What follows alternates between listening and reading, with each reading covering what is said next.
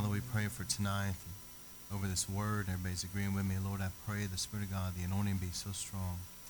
Lord, the glory so thick. And help us, Lord, that every person, within the sound of my voice, those that are going to be hearing this, those that are present, those that will hear this through the internet, through our website, through iTunes, however they hear it, wherever they're at, driving down the road.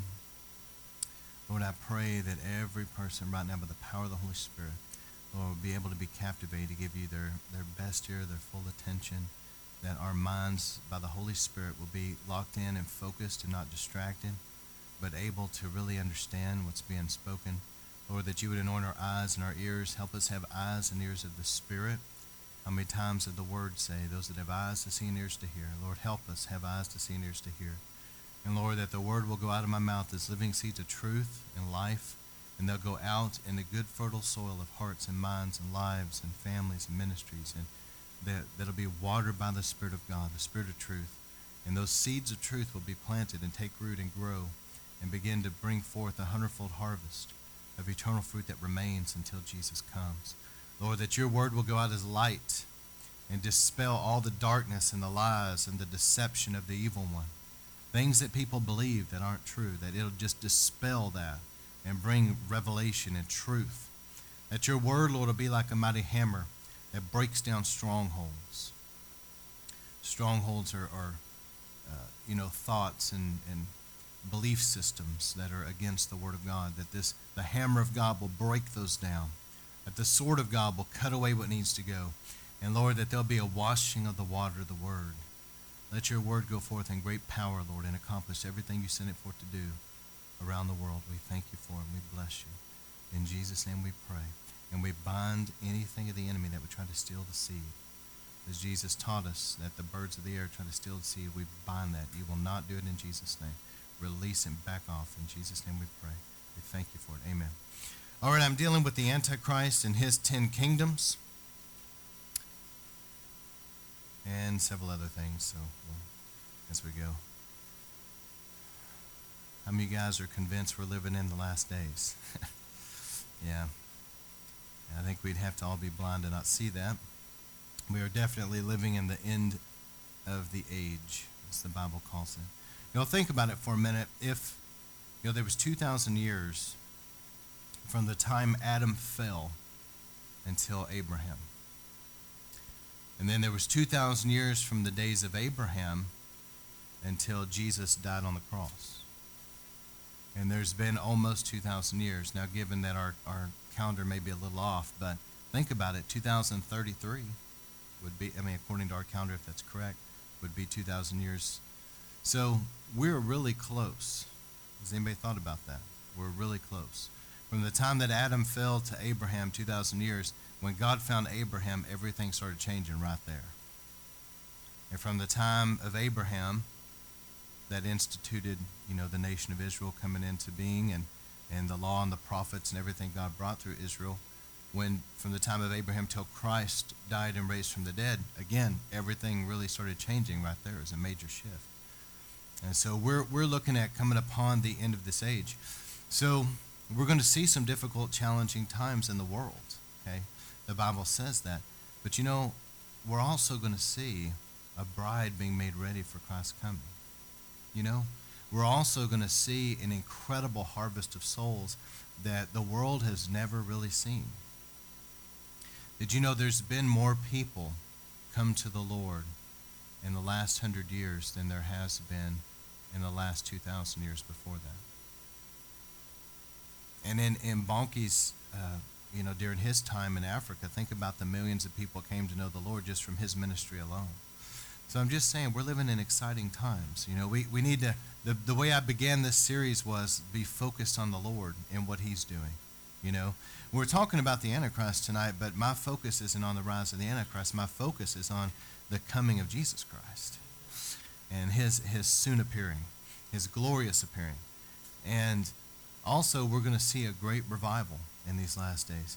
Think about this promise for a minute. I posted this one time. I don't know if everybody really took time to see it and really read over it. But, we've seen these blood moons, but it says that also in Joel that after these things, and it talks about the moon to blood and all that, the sun to darkness, But it says, I will pour out my spirit on all flesh. So that means all over the world, God's going to be pouring out his spirit all over the world. Okay? And he said, your sons and daughters will prophesy. So there's going to be some kind of a major move of God that's going to hit young people. And we're seeing these things, really, but I'm telling you, the best is yet to come with that. And then it also says, your old men will dream dreams and young men see visions. So we're going to see a major outpouring of dreams and visions. Now think about it for a minute. How many Muslims are coming to Jesus because they had a dream or a vision of him? So these are exciting times. Amen? All right. So this is the end of this year is marking a Shemitah year that's coming to a close. Every 7th year is a Shemitah year. And we know that the last of the 4 blood moons will be this coming Tabernacles, Sukkot, this year. So we know that this end of this year is going to be very significant. And there's going to be a real shift that's going on with Israel. I believe that Israel is being postured for war in the days to come. And the pattern has been, as I've already said many times, but the pattern has been when God has given Israel these 4 blood moons in 1948, was that through warfare, they took, let me say this real quick. There's been some major Bible prophecies that could only be fulfilled if God was involved supernaturally. Okay? And God, for end time prophecy to take place, Israel had to be a nation. Jerusalem had to be under Jewish rule. And ultimately, there has to be a temple built. Okay? So those are 3 major prophecies that only by God's power will those 3 things even be able to happen. We know they became a nation, but it was against all odds. It was only a miracle from God that it happened.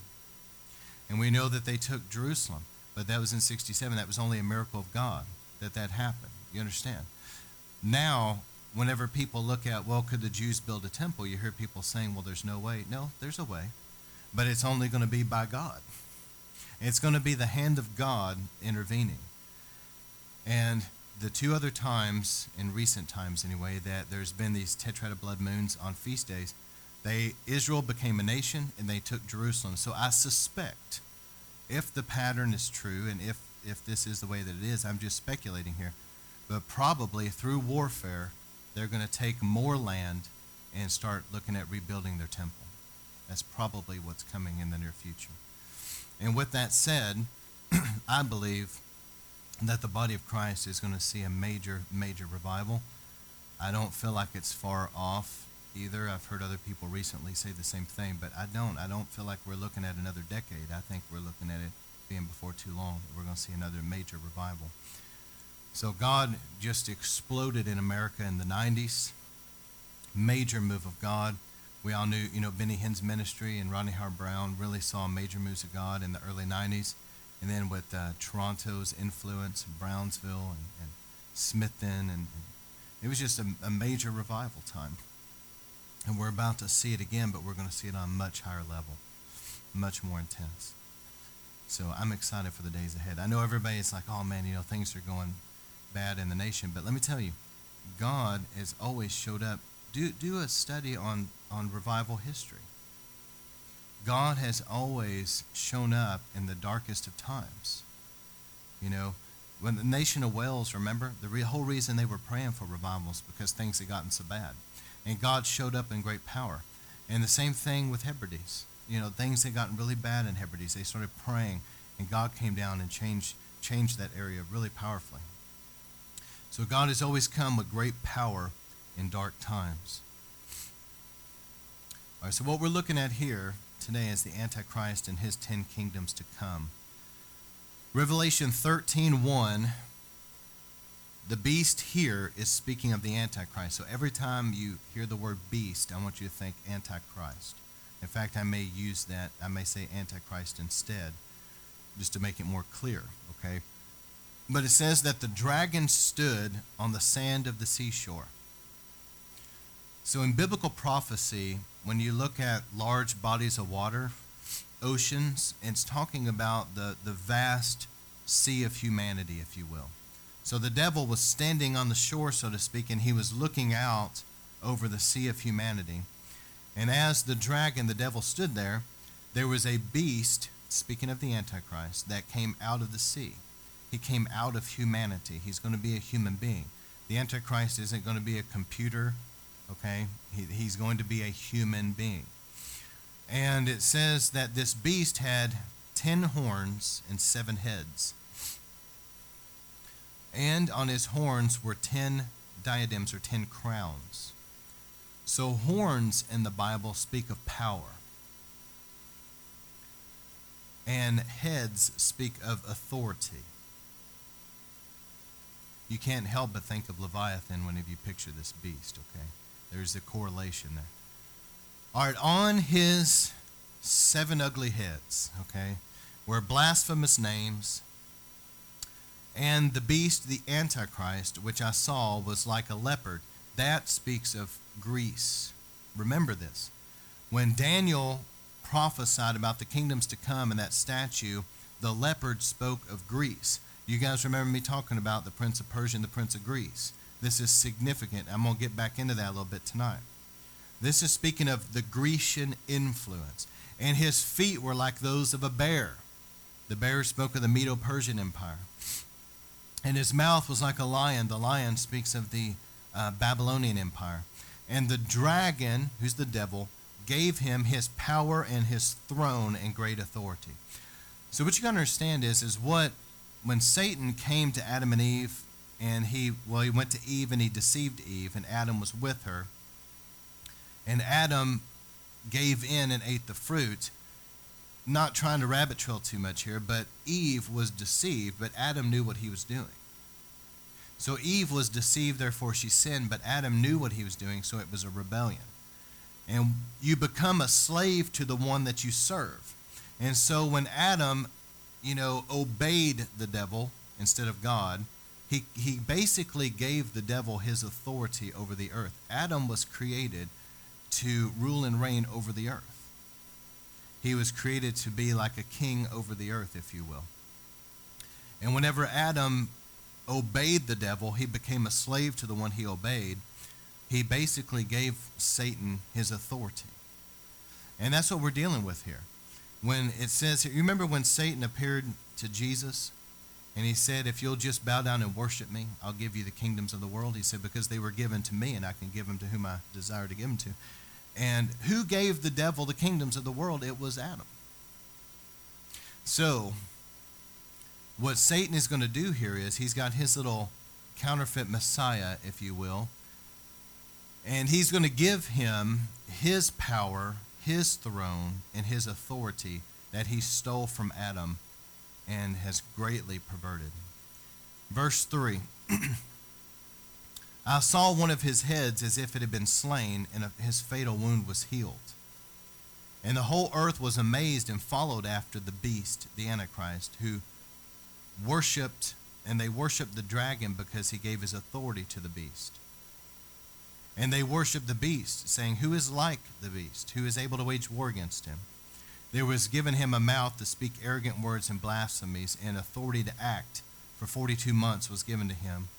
And he opened his mouth in blasphemies against God, to blaspheme God's name, his tabernacle, that is, those who dwell in heaven. And it was also given to him to make war against the saints and to overcome them, and the authority over every tribe and people and tongue and nation was given to him. All who dwelled on the earth will worship him, and everyone whose name has not been written from the foundation of the world in the book of life of the Lamb who has been slain. If anyone has an ear to hear, if anyone is destined for captivity, to captivity he goes. If anyone to be killed by the sword, to the sword he must, or by the sword he must be killed. Here is the perseverance and faith of the saints. So you're looking at very difficult, challenging times when the Antichrist starts coming to power. Okay, but he's given Satan's throne of authority, and the world, as I've mentioned many times through this series and other series I've done, the world, it says, will worship the dragon. So think about it. The world is progressively moving toward a place of openly worshiping Satan. However they go about doing that, I'm sure there's many different ways, many different forms of doing that, many different ways it's going to look and appear, but ultimately they're worshiping Satan here. They worship the dragon, and they worshiped the Antichrist. They're going to worship him. He's a false Messiah. In Daniel 2:31, this is where Daniel interpreted that statue, the dream that Nebuchadnezzar had. He said, "You, O king, were looking, and behold, there was a single great statue. That statue, which was large and of extraordinary splendor, was standing in front of you, and its appearance was awesome. The head of the statue was fine gold." So I want you to picture with your mind as we read this, I want you to imagine a statue like this.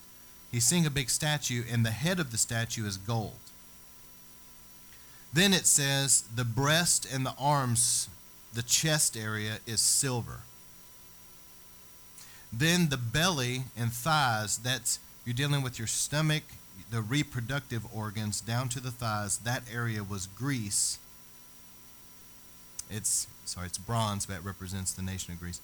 And then its legs were iron. So gold, silver, bronze, legs of iron. And then down into the feet area, and the toes were partly iron, partly clay. So again, head of gold, chest of silver, the loin area bronze, the legs are iron, and that iron never stopped. It never had a break. It went all the way down into the toes, and those 10 toes were a mixture of iron and clay. And it says, "You continued looking until a stone was cut out without hands, and it struck the statue on its feet of iron and clay and crushed them."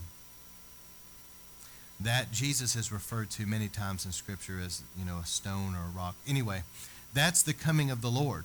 Jesus, when he comes, it says that it struck the 10 toes because that's going to be what's in power when he comes. But his coming is going to strike right at Satan's kingdom.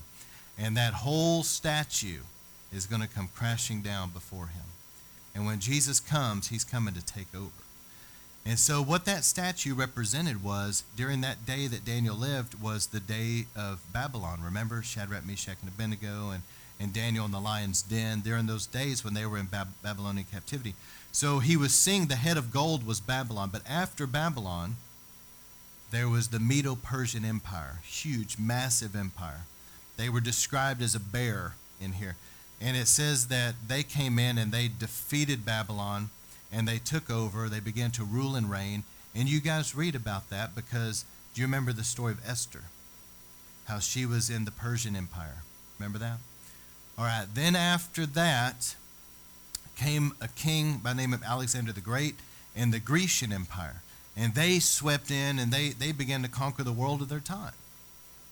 And you guys remember that because you read about that during Hanukkah. Whenever that Antiochus Epiphanes was a crazy guy, went in and tried to defile the temple. And God raised up the Maccabees and defeated them. But that was during that Grecian Empire time. And right after the Greece Empire came Rome. What happened was Alexander died. It split to his 4 generals. But anyway, Rome came to power. Rome is those 2 legs of iron. And I believe what those 2 legs of iron speak of is what we would call the Western and the Eastern culture. Think about how different it is for a moment. Think about how the part of the world we live in, we have the Americas over into Europe, that this Western culture is one way, but when you start looking at the Eastern culture, it's a completely different culture, isn't it? And so I believe that the Romans of that time ruled what would be known as the Middle East, but they also ruled Europe, and I believe that's what those 2 legs represented, was Eastern and Western. But that Roman Empire never, in this statue, if you can please get what I'm saying tonight, that Roman Empire never had a break.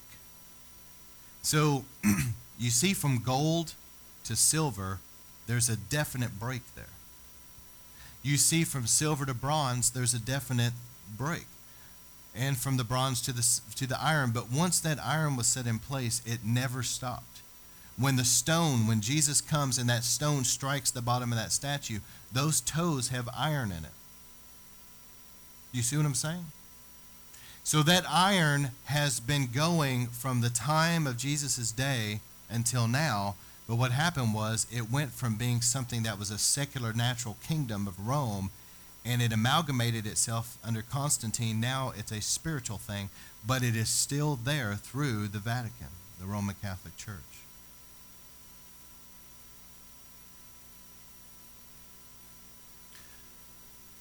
And I believe that the Vatican will have a lot to do with the days to come as far as the false prophet and the rise of the Antichrist. I really do. All right, so here's probably what we're looking at. Y'all ready? The Prince of Persia, remember me talking about this, is a very powerful, ruling principality that is enthroned over the Middle East. Specifically, ancient Persia is where we know today is Iran. Look at what's going on with Iran. Think about it for a minute. This is very significant because Iran is where ancient Persia was, and that Prince of Persia, and the fact that they're trying to get nukes, and they're very open to the fact that they want to destroy Israel. But I believe this, if everybody can follow me, I believe that when the false prophet starts coming to power, see, people look at this and go, well, how in the world would any type of a false prophet, like a pope-like figure, somebody that is a religious leader, that's what the false prophet is going to be, he's going to be a religious leader, how in the world could he really truly bring some kind of a peace and unify religions? Because it seems like that there's no way to do that, especially with Islam. Two things to say about that. One is that the Pope has already been working for not just this Pope, but previous popes have been working to unify religions already, and they're finding common ground. But the second thing is this. You and I both know that these religions, the Bible says in the book of Corinthians, you can look this up, the Bible says the worship of idolatry, the worship of idols, is the worship of demons. Some people don't, not you guys, but some people out there don't read their Bible, don't know that's in the Bible. It is. So these people are not just worshiping some religion or some idol or whatever. There is a spirit behind that thing. And so they're under the influence of that spirit. When the false prophet comes to power, these same demonic forces that are stirring up terrorism within Islam and all of that are going to be the same demonic forces that will begin to calm that down and turn their hearts toward the false prophet. It's not going to be hard for him. Does everybody see what I'm saying?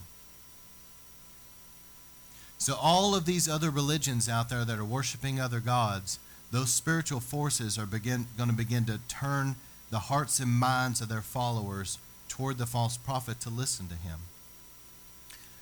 And when the false prophet comes to power, he's somehow going to have a great spiritual power and authority with the devil. So much so the Bible says he can call down fire from heaven and perform signs and wonders, okay? But these religions of the world that are out there are really going to look to him. And that is going to be the first move of Satan right there. And it's going to look so good. See, if people don't know the Bible, they're going to be duped. Because it's going to look really good whenever people start laying down their arms and terrorism has subsided, isn't it? It's going to look like this person's from God. And the fact that he can perform miracles and he has so much spiritual authority over the masses, people are going to think he's truly from God. And that's the first move of Satan right there, this rise of this false prophet.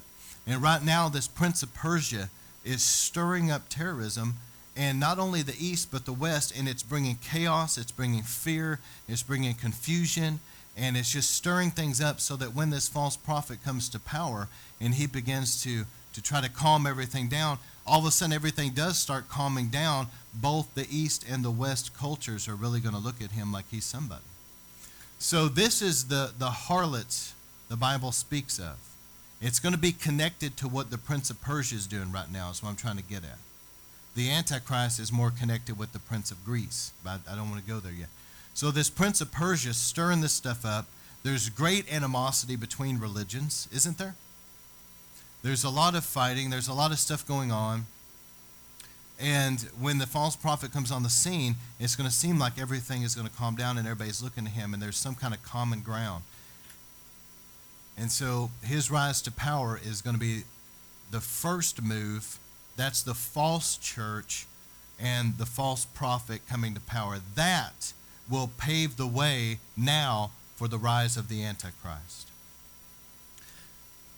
The false prophet is going to be more of a religious leader, but the Antichrist is going to be more of a political leader.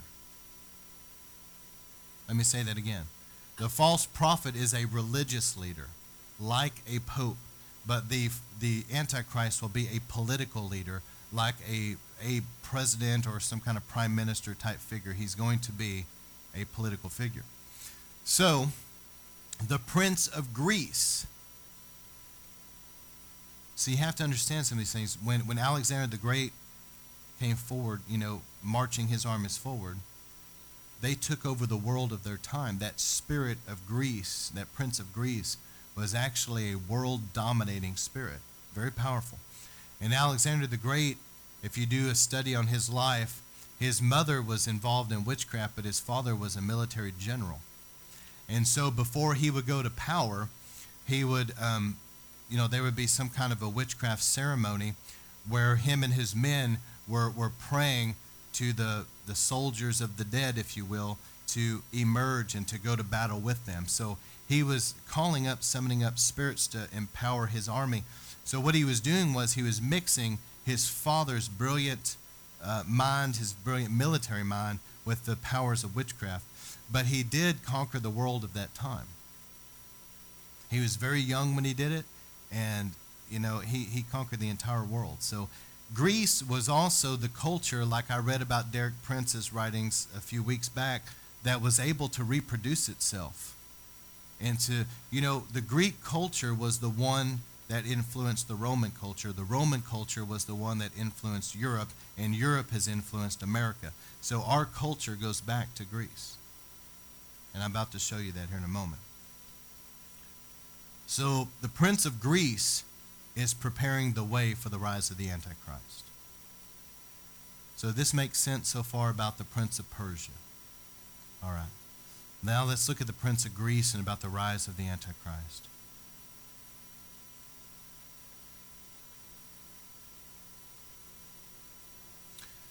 The Prince of Greece, Satan understands that the Eastern and Western cultures are so different that he needed to put two ruling spirits, okay? Because the Eastern culture is completely different than our Western culture. The Eastern culture is much more religious than our culture, isn't it?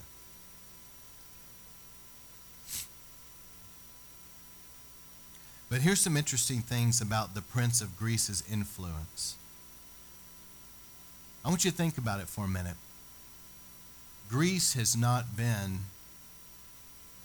any type of a nation, so to speak, of significance, like when Alexander the Great ruled and all of that for thousands of years. I know that it influenced Rome and Rome influenced Europe, but don't you find it odd? I'm going to give you some things here that'll probably shock you, but don't you find it a bit odd that our higher education is so steeped in that Grecian culture? Let me give you an example. Why do fraternities have names that are Greek names? Think about it for a minute. See, the Prince of Greece is very connected to the Antichrist spirit. I'm hoping that I'm going to do a good job explaining this. Lord help me. The Prince of Greece is a principality, but it works with that Antichrist spirit. They're preparing the way for the actual Antichrist, okay? And they're playing on this Western culture. And what you find in so-called higher education, you find that there's a lot of college, university professors that are that Prince of Greece minded, Antichrist minded, where they're trying to attack the Bible. They're trying to attack God's existence. They're trying to attack Jesus Christ's existence, or the fact that he is God in the flesh. They're really going at that, aren't they? So much so that that movie God's Not Dead came out to specifically deal with that issue. But it's rampant that our higher educational system is very much that way. See, the Prince of Greece is trying to push this Antichrist agenda. It's anti-God, anti-Jesus Christ, anti-Bible. That agenda is trying to state that the Bible is not the Word of God and it's full of error and all this stuff, and it wants to get people to no longer believe. And you would be shocked at how many so-called Christians don't even believe anymore that the Bible is God's Word. How many of you guys have seen that? I've been blown away. There's people, we were just in a meeting not that long ago where there was a friend of mine, a pastor, was saying that his father got into a real debate because in the particular denomination, it was maybe Episcopal or something. Anyway, my wife was there. His father or grandfather was like an Episcopal priest, or it was in one of those mainline denominations. But the person that oversaw him and oversaw the churches of that region did not believe that the Bible was God's Word. And so he was in constant conflict with this guy about a lot of things. But that is that Prince of Greece Antichrist agenda that is so strong in universities. And it's interesting to me that you can even see in a physical sense that all these fraternities seem to have such an influence of the Grecian culture in naming themselves Greek names. Isn't that weird? Think about it. It's just like, for example, whenever you go into certain areas, my wife and I have done a little bit of traveling, you can go throughout America. How many of you guys have driven through several different places in the States? All right. How many of you guys have noticed that you can go into certain areas and it's like that specific area is totally different, and all of a sudden it's like everything about that area is Native American, and there's a certain, demon god or something that they have pronounced everywhere. And it's like, what in the world's going on? I mean, an hour drive back, there was nothing like that, but you get here and it's plastered everywhere. Why? Because there's a spirit still there. The spiritual influence, it manifests itself in the natural. Now, we have some wonderful people in our church, actually, that are involved in the medical field, and I'm very thankful, actually, for Christians that are in the medical field, and I thank God for that, because we need them there. We need the Christians there that, actually my wife's sister, I believe, works some with, but she's there when people die, and she's actually led many people to the Lord on their deathbed, literally. So I thank God for Christians, but the medical system is, let me just show you this right here, and you'll see what I mean. Did you know that for many, many, many years, that doctors, once they go through all that they have to go through with medical school, and then they go through all the training, all the internship, and they're ready, that when they take their Hippocratic Oath, did you know that this, you can look this up for yourself, this is the first line of the Hippocratic Oath. Now, granted, I think that some Christians have, tried to alter it where there's an alternate one now that you can use, but for many, many years, all these doctors had to say this. Okay, they said that they swore by Apollo, the physician, Asclepius, the surgeon, Hygeia, and Panacea, and called upon all the gods and goddesses to witness that they observe and keep this underwritten oath to the utmost of their power and judgment. What in the world? Does anybody else not think that's the weirdest thing? That's literally, you can look it up. That is the Hippocratic Oath. Now, I think that there's an alternate one now, but nonetheless, for all those years, doctors were swearing by Greek gods a Hippocratic Oath. I'm talking about the Prince of Greece. I'm talking about the Antichrist spirit working with it. And what do you see so rampant throughout most of the medical field is you see most people are very, they don't believe in God, they don't believe in Jesus, they don't believe in the Bible, and they don't believe in the supernatural. and they'll make somebody that does feel like they're stupid.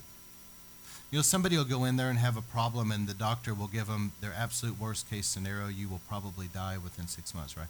And so the person says, well, I don't believe that. I believe Jesus is going to heal me. And they just look at him like, you're the dumbest person in here today, you know. It's a prince of Greece. It's an antichrist, anti-God, anti-Bible spirit that has found its way very strongly into our higher education and into the medical field. Now, here's another thing about the medical field. Where it says Asclepius the surgeon, did you know that the medical insignia that has that rod right there and those two serpents wrapped around it, that there was a Greek god by the name of Asclepius that was supposedly a healer, and if he took his rod and he was nice enough to touch you with his rod, that you would be healed. And they're calling upon him to be the surgeon. You hear what I'm saying? They're calling on him to be the surgeon, that their touch would bring healing by the power of. It's just weird to me. If I was a Christian, I would not take that oath. I'd say, I'm going to write my own. Okay? Or whatever. You can come up with another one, but there ain't going to be no Greek gods in it. I'm just saying. But does anybody here, or does anybody else think that this is strange, that this stuff is in our medical field? And is it not strange that it's inundated in our higher education like that? It's a spirit. See, the Antichrist spirit, and that works with that Prince of Greece, that Antichrist spirit, Christ means the anointed one. You know what's inundated in American and European culture is this mentality that if there's any other possible explanation, for example, if somebody came in and they were crippled and they got prayer and they walked out of here not crippled anymore, you know. Most people's mentality is, well, there's probably some kind of logical explanation.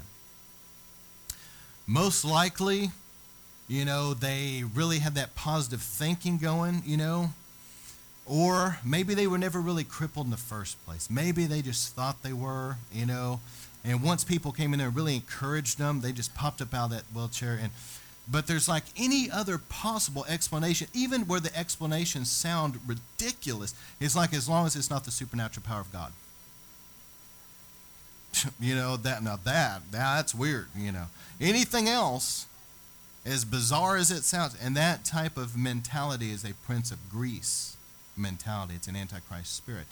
And this is how strong it is in the church. You ready? Whenever God comes down and begins to move in revival and with power, all of a sudden all these little bobbleheads come up, boing, they come out and they say, that's of the devil, that's not of God. That there's no way that that's God. That is a bunch of emotionalism and hype.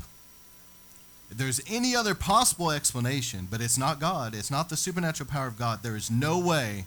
You see what I'm saying? That's the Prince of Greece, an Antichrist spirit. See, Christ means the anointed one, and that anti-anointing spirit, are y'all catching that? That anti-anointing, an anti-Holy Spirit, anti-anointing, anti-revival. The Prince of Greece also manifests itself, as I've already talked about, with humanism and liberalism. Humanism and liberalism are like this. They're just bonded together. But that liberal mentality, I will never forget. I'll be some old grandpa one day telling. I saw it, man. There was the Democratic Party booing God. Unbelievable. But it's a humanism, liberalism that has married itself to that Antichrist spirit. It's an anti-God, anti-Jesus Christ.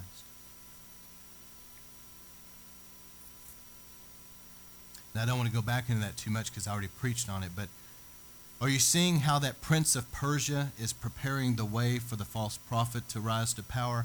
And are you seeing how that Prince of Greece is at work, trying to prepare the groundwork of people's minds and prepare this anti-God, anti-Christ, anti-Bible mentality It's trying to prepare for the rise of the Antichrist. Because ultimately what humanism says, man is the sum of all things. Man will fix everything. Man is the ultimate authority. And that's what they're going to look for in a man that rises to power, that Satan will give his throne, called the Antichrist. And they'll worship him. I believe that the Prince of Greece, this is just my opinion, I'll just throw it out there, but I also believe it's very connected to the New Age.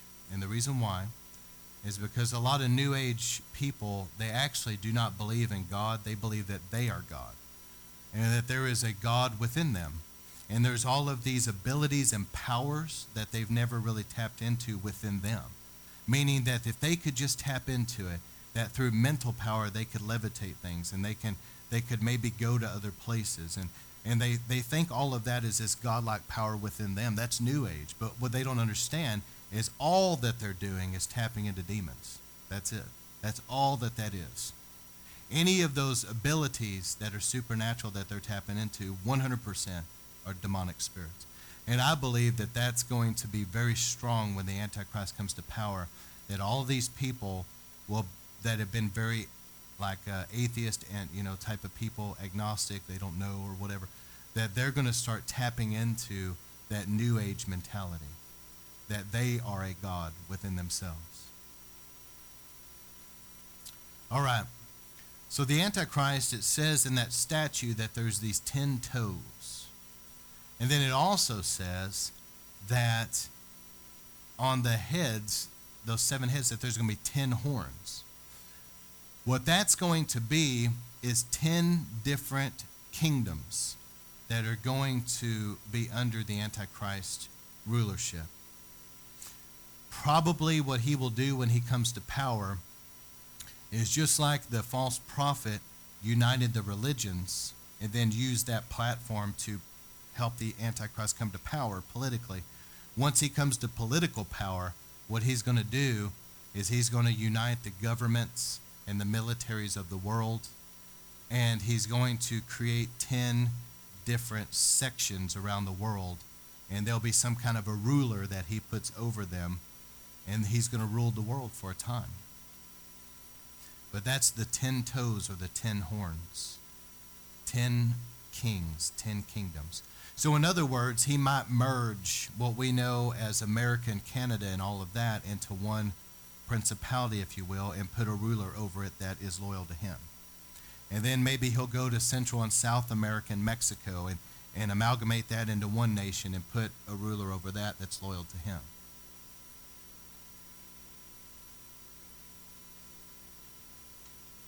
And so this poses a question. A lot of people are wondering about the Antichrist, about being a Muslim or a European leader. And then I'm going to close out after that with some stuff about River of Life. But I'll give you my opinion. People wonder right now, is he going to be a Muslim? Let me just say this. It's possible. I don't personally think that, in my personal opinion. But I'm not going to just slam the door and be totally closed-minded and say there is no way, because it could be. But I don't think so, and I'll tell you why. Throughout church history, last 2,000 years, did you know that the early church was convinced that Nero was the Antichrist? They were totally convinced. And if you study history, Nero was a lunatic. He was crazy. And so, I mean, I can understand. And he tried to slaughter every Christian. Remember, you guys have at least know about the Colosseums where they took the Christians and fed them to the lions, right? Okay, that was Nero. And they would dip them in oil and stick them up and light the streets, set them on fire and stuff. He hated Christians. So people thought Nero was the Antichrist. But now, 2,000 years later, we know Nero was actually not the Antichrist. Right? But he was a picture and type of the Antichrist. I believe there's been many people down through history, like Hitler, that you can see that Antichrist spirit in them, and there's a lot of similarities. Antiochus Epiphanes, Hadrian, there's been many. All right.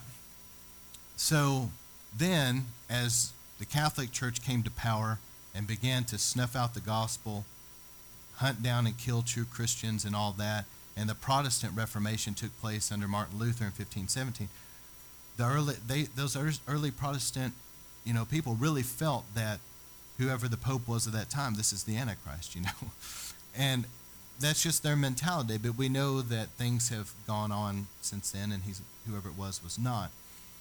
But there's always been this mentality to read into the times. So whatever's going on right now, it's like, oh, well, that person's the Antichrist, that's the false prophet, this is how it's all going to play out, and then times change, and everybody realizes, well, actually, that wasn't really it. Another one was whenever the Crusades happened, the Muslims began to attack. And so the Catholic Church responded. And they held their crusades, which were horrible, and both sides were trying to force conversion. It's not good. But they felt that once those crusades went all the way to Jerusalem, and they took Israel and they took Jerusalem, they thought, surely now the Lord will come. And some of them wore white, and they went up on the Mount of Olives, and they looked for Jesus' coming, and nothing happened. So what I'm saying is they read into the times of what was going on. I wonder if people aren't doing the same thing. Because right now, the Muslims are just really raging with their terrorism, And so I'm just trying to keep an open mind to the bigger picture, that I'm just going to tell you this: the Antichrist will be a lot bigger than just Islam. Oh, you hearing me? Okay. There's going to be a lot of places that are not Islamic. You're not going to see Russia become Islamic. You're not going to see China become Islamic. I'm just telling you, it ain't going to happen. There's a lot of places that are not going to become Islamic. So when this Antichrist comes to power, if he's just a Muslim, he's just going to be ruling over a section of the world. You see what I'm saying? This is going to be a lot bigger than Islam, in my personal opinion. Now, he could just be the Antichrist how many knows the Antichrist is going to be a weird dude, okay? So probably people are going to be wondering, is he Muslim, Christian, all this, So I think that his rulership will be bigger than just Islam, and people have tended to read into the times what they think it will be.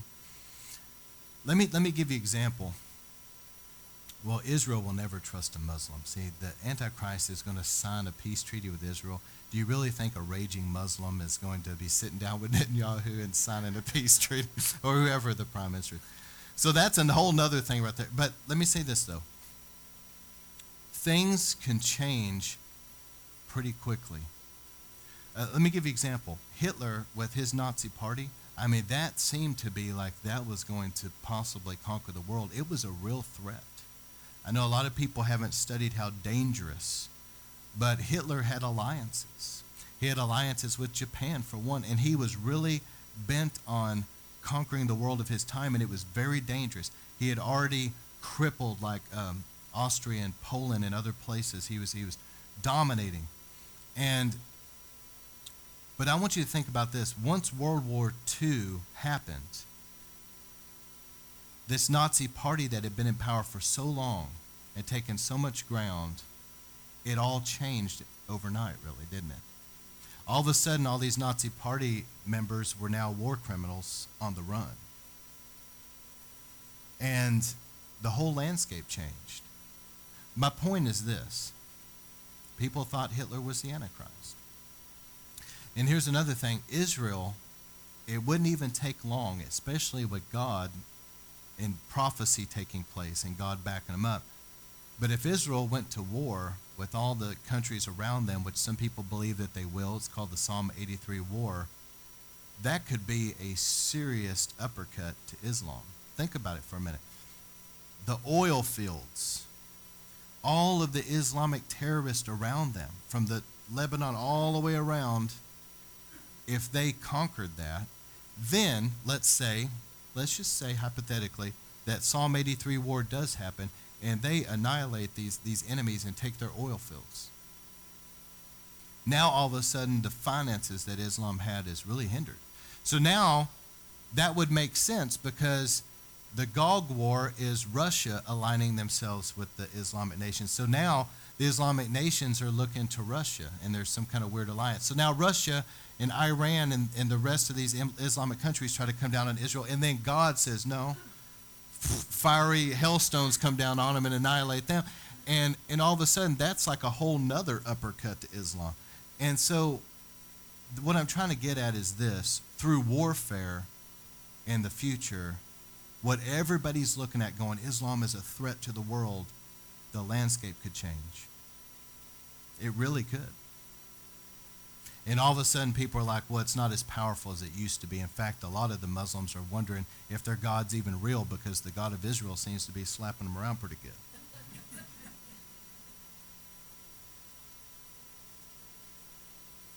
So I don't know. Maybe he will be a Muslim. It could be, but I'm just looking at it from a standpoint of, I think it's going to be a lot bigger than just Islam. And I think the false prophet is going to be uniting all the religions, not just trying to merge just Islam with like some weird Christian stuff. It's going to be bigger than that. See what I'm saying? This is going to be a worldwide move of the devil. All right. This is what I want to close with tonight. I want everybody to please hear this, and then we're going to pray.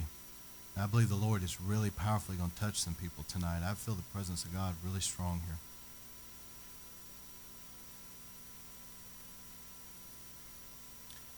I dealt with some spiritual warfare in a series a couple weeks back. Remember that? We talked about the armor of God and all that. Well, the Lord really showed me something. He said Ephesians chapter 6 is the warfare teaching. Now I want you to remember this, okay? Remember when you read Ephesians, always remember this, that the church in Ephesus was birthed in the fires of revival. It was a revival church. When Paul went into Ephesus in Acts chapter 19, remember I've preached on this many, many times, but there was a great revival. Great revival. All of Asia heard the gospel. Handkerchiefs and aprons that touched Paul were sent out. Everywhere they went, people were getting healed and delivered. Major miracles, demons coming out of people. It was a radical move of God. Those that practice witchcraft and stuff were burning all their stuff publicly, coming to the faith, repenting. And so Ephesus was a church that was birthed in that great move of God that Paul had. So it's interesting to me that Paul would teach the Ephesian church so much about spiritual warfare. It goes back to what I recently heard John Kilpatrick say. He said that when the Brownsville revival broke out, he said there was a major move of God, but he said there was also a move of the devil to oppose the move of God. And so that's what I think that Paul was trying to say. But isn't it interesting that Ephesians chapter 6, which deals with spiritual warfare, came after Ephesians chapter 5, which deals with your home being in order?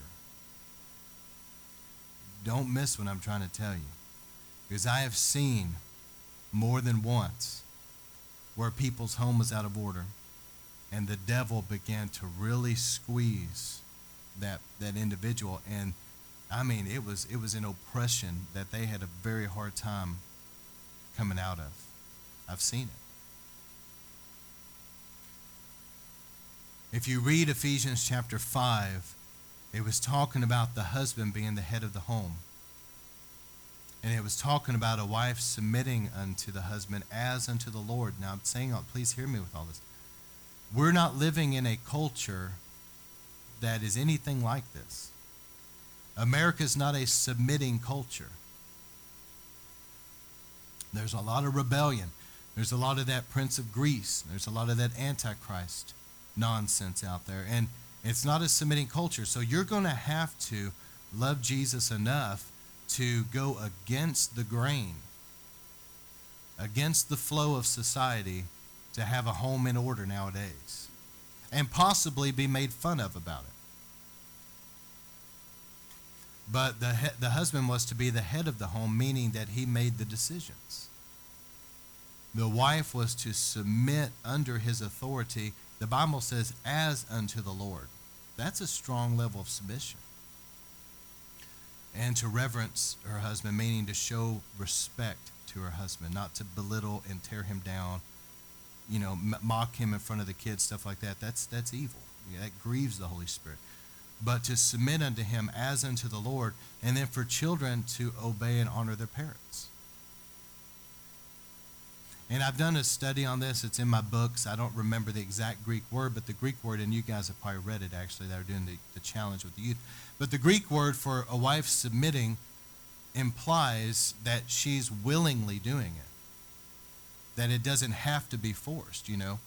But the Greek word where it says children obey your parents, it's saying that Greek word there is implying that they have to obey their parents or there's going to be consequences, that it's forced. You see what I'm saying? So there's two different Greek words here, but it has the same implication, to come under authority. So whenever homes are in order, there's a protection there. But when homes are out of order, it is a major open door for spiritual attack. God operates through lines of authority. We may not always understand the authority and understand some of the decisions they make, but God still operates through authority. Now I'm going to tell you how it works. God knows that we're human beings, people that are in authority, and he knows that we don't know everything. So there may be some times that we, as leaders, may not always make the absolute best, perfect decision, but you know what? God's bigger than that. And God's going to come down and go, you know what? They love me and they're trying, so I'm just going to fix it for them real quick. God's in charge, okay? He can take care of it. We just need to stay underneath that authority, because that's where there's protection from the satanic.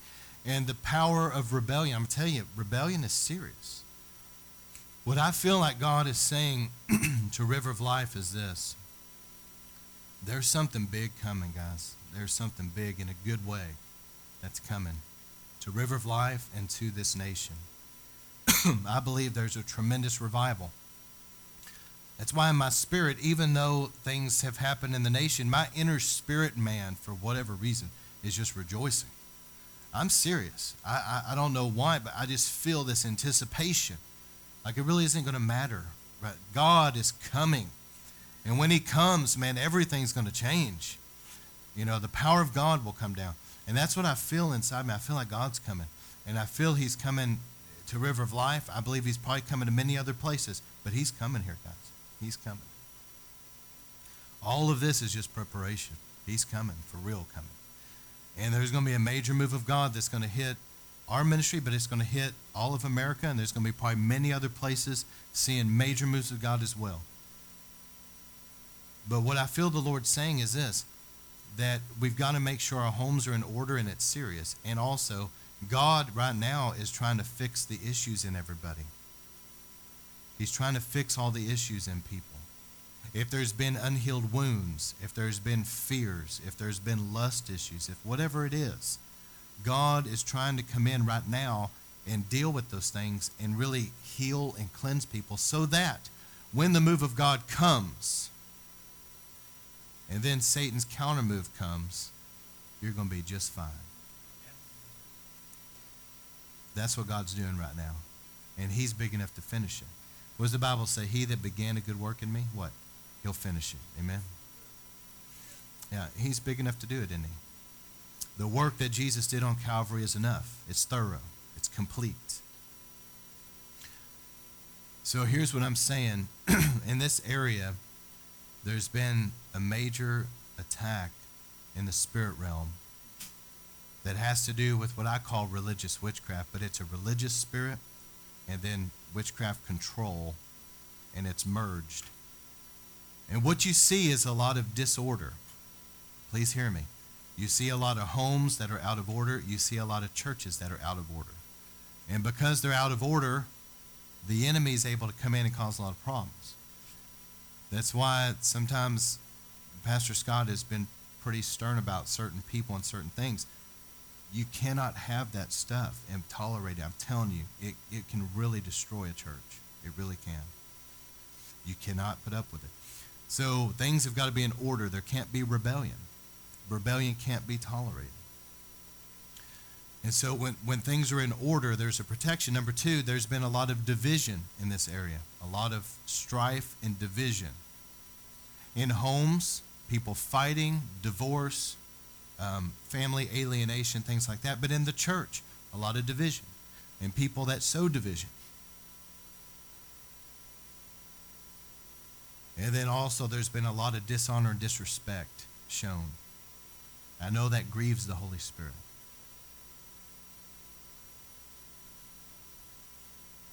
So I'm going to read 1 Peter 3 and then we'll pray. But I want people to really pray about this. Think about what I'm saying. Because for us to be effective for the kingdom and to be protected, we've got to be a people that are going to be aligned properly in God's authority, his kingdom authority. We've got to be in unity. And we've got to show proper honor and respect. Because when things are out of order, there's division, and there's all this dishonor, disrespect, Satan's kingdom traffics through that. Picture right now the presence of God is here. I'm sure there's angelic beings. But picture the presence of God gone and demonic spirits trafficking through here. Is that what anybody wants? Of course not.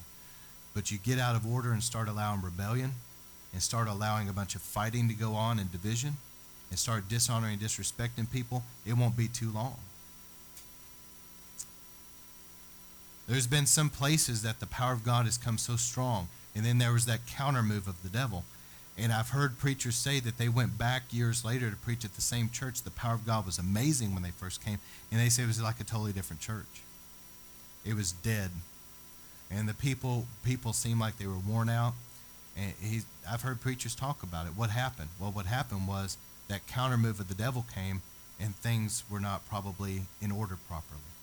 You've got to be wise and careful who you let in positions of authority. And you've got to make sure and keep things in order. And if people aren't going to go along with that, then they just don't need to be around.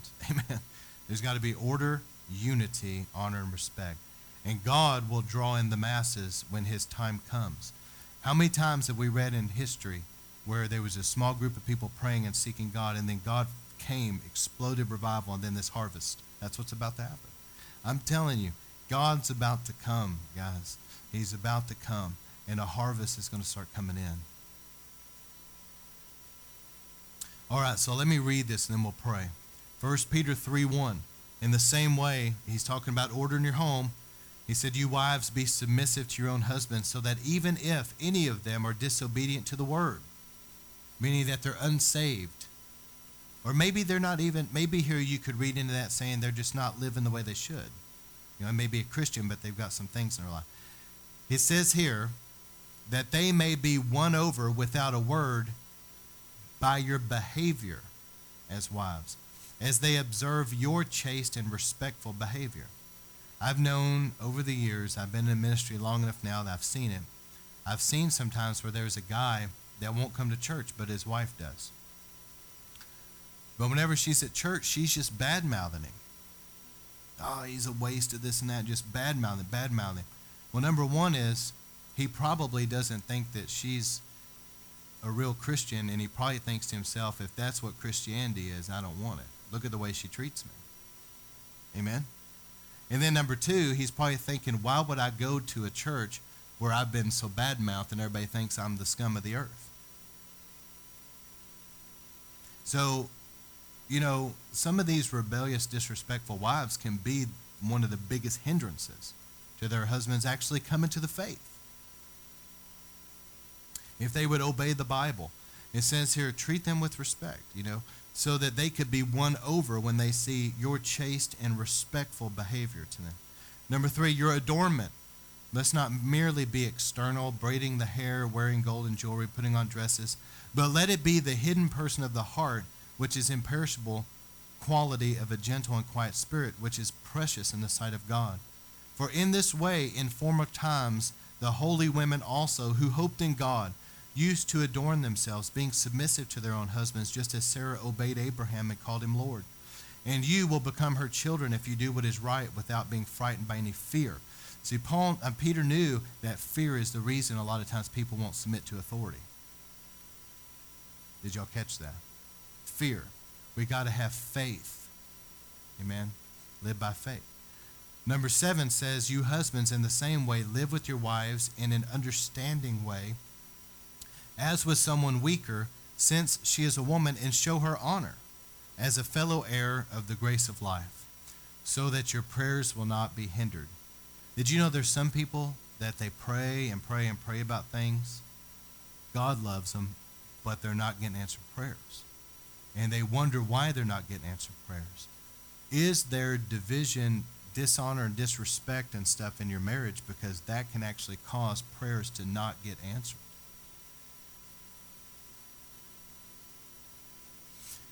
So he says, to sum it up, all of you being harmonious, sympathetic, brotherly, kind-hearted, and humble in spirit, not returning evil for evil. That's the thing. Somebody lashes out at you, they had a bad day. Don't repay evil for evil or insult for insult, but giving a blessing instead, for you were called for the very purpose that you might inherit a blessing. That's what I was talking about, being a peacemaker. You know, somebody else may have a bad day and be taking it out on you or whatever, but just a soft answer, turning away wrath, and being a peacemaker, calm the thing down. The God of peace will crush Satan under your feet. Think about that scripture. I love that scripture. Your shoes are supposed to be, the armor is supposed to be shoes of peace. So your walk, your shoes should be in peace. And that as you walk in the peace of God and you're a peacemaker, in that place of order and unity, you can crush Satan under your feet. But it's when all that strife and that fighting and that contention's going on, the devil's kingdom is just trafficking. Prayers are not getting answered. There's a heavy, oppressive atmosphere. It's not something you want in your home, and it's not something you want in your church. So remember, Ephesians chapter 5 preceded Ephesians chapter 6. The Lord was saying, make sure your home's in order because of the warfare that's coming. Amen? All right. Let's go ahead and shut down recordings. We're going to pray for people tonight. How many are hungry for a fresh touch from the Lord?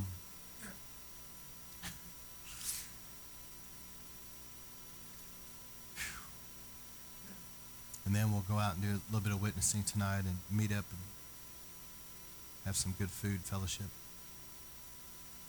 I have felt the last couple of days, I felt just a different anointing, a different presence of the Lord. Very strong. But Lord, we thank you for your presence. I feel so strong up here. But we pray tonight, release that anointing.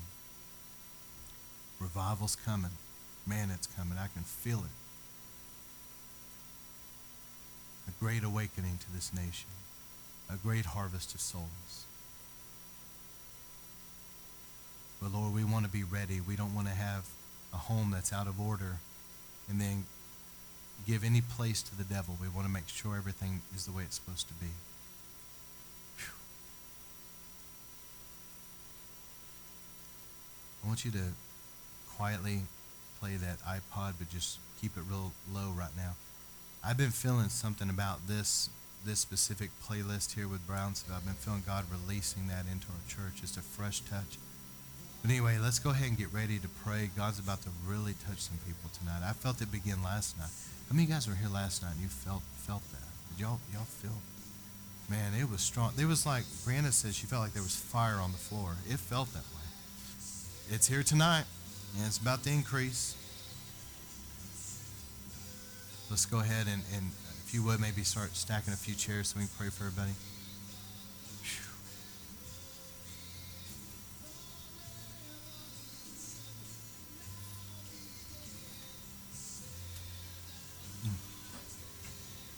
Thanks, babe.